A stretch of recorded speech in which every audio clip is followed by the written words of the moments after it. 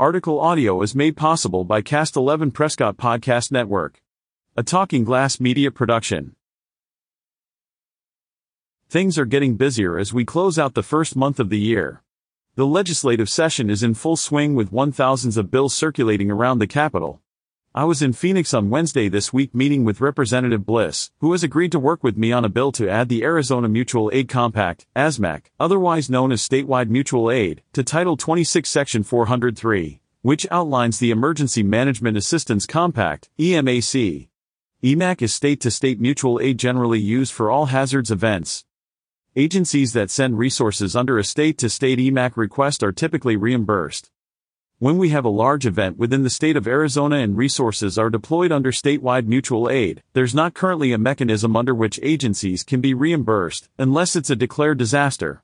For example, if Flagstaff requests statewide mutual aid because a significant flood event is overwhelming their resources, CAFMA will send units. However, because the response is in-state, and because a disaster declaration is not issued, agencies sending resources would not be reimbursed for services provided. This is something we've engaged in for years as a goodwill gesture.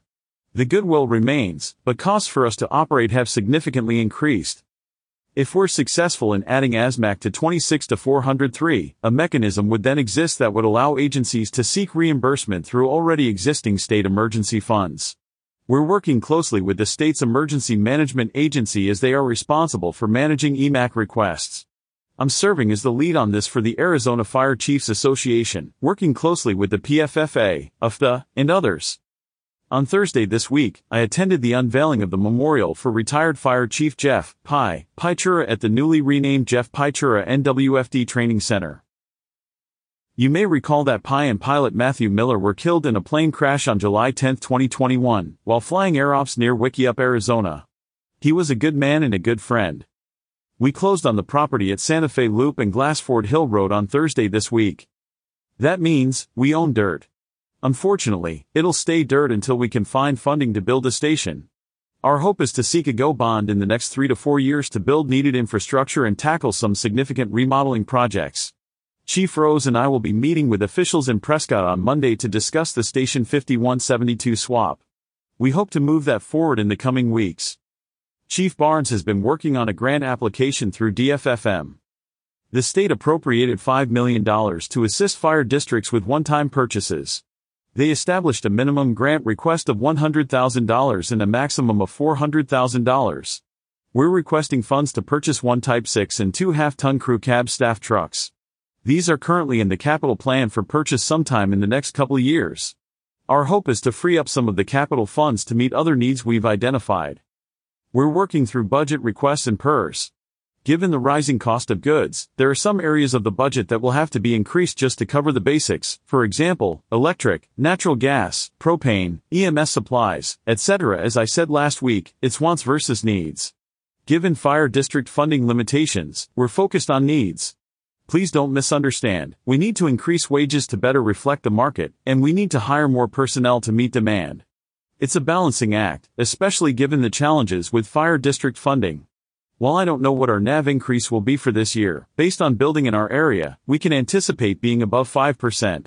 That's good, but not great. It's definitely good to see more commercial properties coming out of the ground, as well as plans approved for other large projects. It'll only be 2 or 3 years before we actually see the revenue. Insert sarcasm here. The new Move Up software is due to go live on February 1st. We would ask for your patience and support as we work to refine the system. It's going to mark a change in how we move apparatus, but based on what we've seen and heard so far, things look promising. Looking at the calendar for the next few weeks, things are getting back to normal.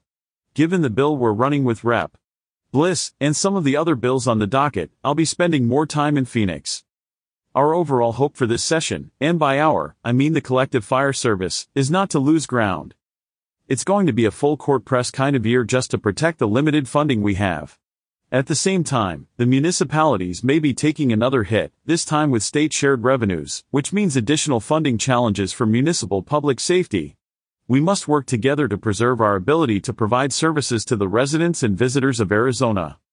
Listen to the CAFMA Connect podcast. Get to know the personnel and stay connected to your local fire service agency. Be sure to subscribe to the podcast on their YouTube channel or subscribe. Apple Podcasts, apple.co/3k2m0oz. Google Podcasts, bit.ly/38frb6n. Spotify, spotty.fi/32din6j. Read more of the Chiefs Desk in columns on signalsaz.com.